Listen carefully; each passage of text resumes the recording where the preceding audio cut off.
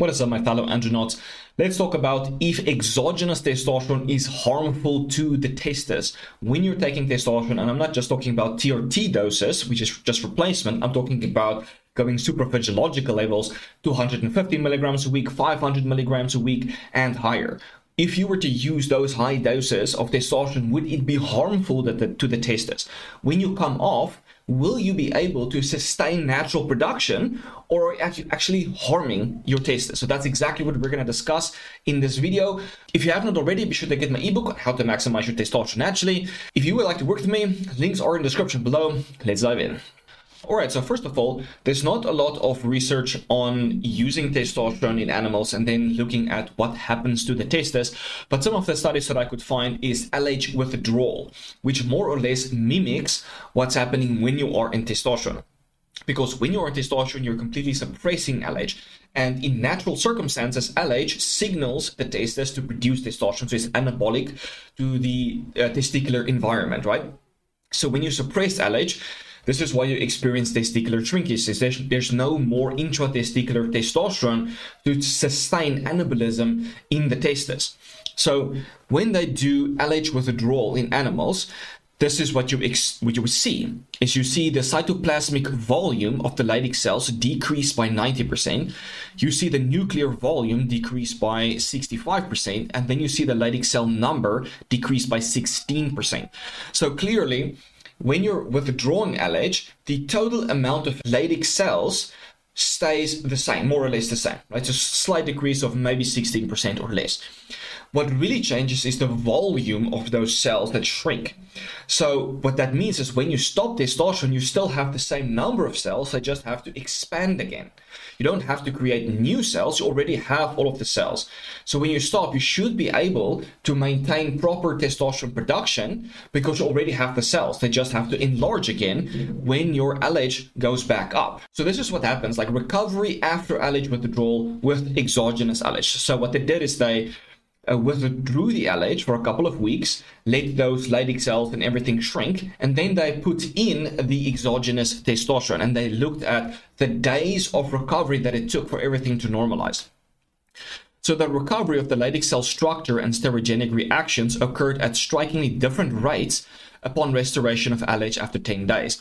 So this was basically testosterone and pregnenolone production at when LH was withdrawn. And so when they added LH back in, you can see that restoration of testicular capacity to synthesize progesterone in response to LH stimulation was completed within 24 hours. So within 1 day, pregnenolone production was completely back to normal.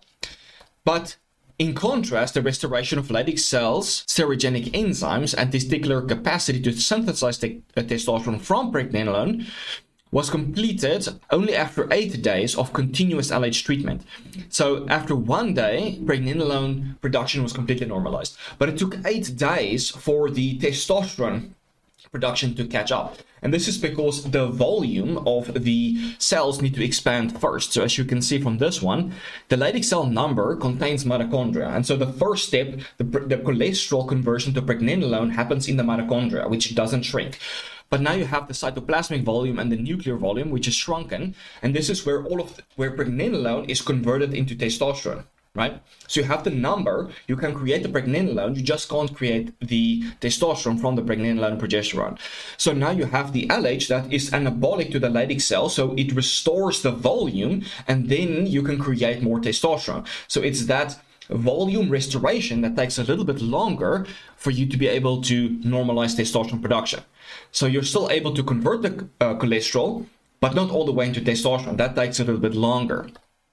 So is suppression bad, right? We're talking about LH withdrawal, completely shutting yourself down. Is that kind of suppression bad? Because a lot of people think that you're completely shutting down your Leydig cells. They stop working, right? It's as if like they're gone, right? You're castrated, like never to return.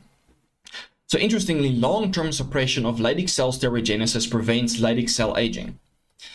The mitochondria, which is the first step where cholesterol is converted into pregnenolone, produces reactive oxygen species, which can damage protein, lipids, and DNA. So suppressing your natural steroidogenesis reduces reactive oxygen species production. So the mitochondria, there's a lot of mitochondria on the Leydig cells. And when someone doesn't eat the right foods, they have micronutrient deficiencies, they don't have enough antioxidants, those reactive oxygen species produced by the mitochondria or a defective mitochondria will start to damage the Leydig cells. So especially as someone gets older, reactive oxygen species goes up, antioxidants go down, and then you have Leydig cell degeneration, and the Leydig cells are not responsive to the LH anymore, right? So you will see either normal LH and low testosterone, or you will see normal testosterone and high LH, which is a temporary compensation mechanism. So is suppression bad? No, because it shuts you down, so it prevents that reactive species production, reactive oxygen species production, and basically it puts the Leydig cells in hibernation, so it protects them. So the moment let's say you start using testosterone at 30, up all the way onto 40. Now you stop the testosterone at 40, your Leydig cells will be the same age as 30 because they technically have not aged over those 10 years because they have been put in hibernation. Now, obviously, do I recommend being on testosterone to hibernate your testes? Of course not. Be on the right diet so that you don't produce an excess amount of reactive oxygen species and that you have enough antioxidants available to prevent all of this from happening. All right, testosterone reduces reactive oxygen species and lipid peroxide. So this is where they had Leydig cells. It's just an in vitro study, Leydig cells, and they treated those Leydig cells with testosterone. And so you can see that in different concentrations of testosterone, it reduced reactive oxygen species and lipid peroxides in the Leydig cells. So testosterone in the testes were protective. But then over a certain dose, it increased reactive oxygen species and lipid peroxides, right? Now, testosterone crosses the blood-testis barrier in mice much easier than humans, but it can also happen in humans. So this is interesting where when they give animals, for example, like mice and rats, high doses of testosterone, a lot of that testosterone can go into the testes and actually enlarge the testes, being anabolic. That does not happen in humans.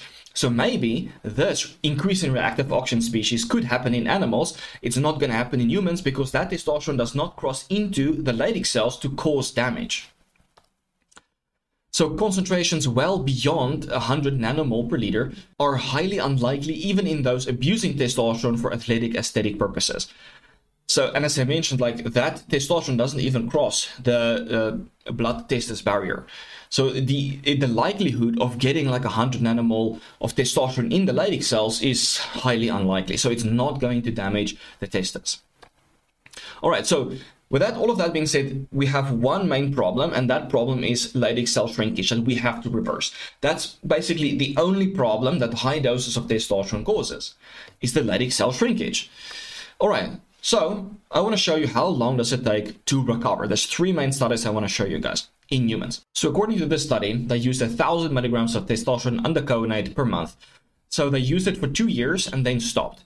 And so the full reproductive hormone recovery is slow and progressive over 15 months since the last testosterone injection, but may take longer than 12 months to complete. So the reason why it took so long is because undecoated is the longest ester. Right? It's so long in the body that you only have to inject, at least this is what doctors usually do, once a month. Right? Even that is probably not enough to keep your hormone level stable, but it stays in your system so long that it can suppress you for almost up to like 12 months. So it would not be ideal to use this if you want to get a quick recovery, of course. All right, the second study, they used 200 milligrams of testosterone enanthate for 56 days. So 28 days after stopping, LH and estradiol were normal, but testosterone was still reduced. So you can see this was before, after stopping, LH back to normal, estradiol at 26 back to normal. Testosterone beforehand was 507, it increased to about 1,333.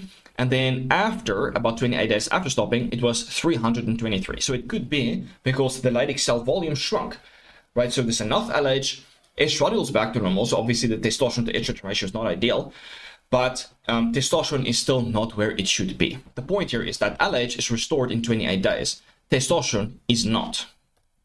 All right, next study. We have 100 milligrams, 250 milligrams, and 500 milligrams for 16 weeks. And so same recovery duration for different doses. It took 10 weeks for testosterone to return to normal, basically in all of these doses. You can see this is starting point. This is where they used the 100 milligrams. There was not really much of a change. And you have the 250 milligrams and you have the 500 milligrams and how it changed the testosterone levels. stopping, basically all of them went to the same suppression level afterwards and took about 10 weeks to recover for all of them. So it's interesting how even the different doses, you suppress yourself the same. So it could be because you're completely suppressing LH and then you're getting the same amount of shrinkage regardless of the dose that you're using. So if you're gonna I'm not gonna use 500 milligrams because that's gonna be too suppressive. Well, according to this study, it causes the same level of suppression compared to 100 milligrams, which is TRT. And it's still gonna take you 10 weeks to come back to normal when you look at testosterone. So probably around 4 weeks, LH was normal, but it took much longer for testosterone to come back to normal. All right, so how to speed up recovery? Let's not make it complicated. First one, HCG, obviously because it mimics LH. So the moment you start using HCG, which mimics LH, even on testosterone, it will start to be anabolic to the Leydig cells. So it will expand the number and volume of the Leydig cells. So use about 250 IUs of HCG 3 times a week. You can use it while on TRT, 1 month before stopping TRT, right after stopping TRT, because obviously that testosterone will be in your system for a couple of weeks after stopping anyway. So you can use it. So even while there is still testosterone in your body, it can start to increase Leydig cell function and expand the volume. So the moment all of that testosterone is out of your system and LH is back to normal, the Leydig cells is up to point, and this will really help to speed up your recovery. All right. Next one, you add in 12 to 25 milligrams of enclomiphene daily, and you do this 1 or 2 weeks after stopping TRT. So the reason for adding the enclomiphene is because HCG also suppresses your LH. It acts like LH, so it suppresses LH. So it's good because it stimulates the Leydig cells much before LH is even back to normal, right? But you're still suppressing LH. So the moment you stop using HCG, your LH will take about a week or 2 to come back to normal. Now, if you're taking enclomiphene alongside it, you prevent that decrease in LH induced by the HCG. So let's say you use the HCG for 4 weeks, then you stop it, and then you keep on using the enclomiphene for a week after stopping, and then so this will dramatically enhance to speed up the recovery of the Leydig cells and keep your LH and everything normal. So the moment you come off of testosterone, your recovery will be swift, basically within 4 weeks instead of 10 weeks. All right, so I could find 0 evidence that just using testosterone is harmful to the testes. The only problem that it really causes is suppression, but you can negate that by using HCG at the same time or using HCG as a PCT when you come off, because you can just restore normal testosterone production because the testosterone is not harmful to the testes. And the reason why other bodybuilders take much longer to recover is because they're using synthetic steroids like Deca, Trenbolone, and so on, that can actually be harmful to the Leydig cells. It can actually damage the Leydig cells, and you need to recover that first. And this is why it takes months, if not years, to properly recover. But if you are on testosterone only, it's not going to be harmful to the testes, especially if you're eating the right diet, Testo Launch, that will provide all of the micronutrients and antioxidants to prevent reactive oxygen species production, all of the good stuff that you need. Now, is this medical advice? Obviously not. Do your own research and feel free to experiment. But testosterone on its own is very unlikely to harm the testes. And the reason, as I mentioned, why bodybuilders get long-term issues is because they stack it with a bunch of other steroids. Hope you found this interesting, enjoyed the video, and I will check you in the next one. Cheers, guys.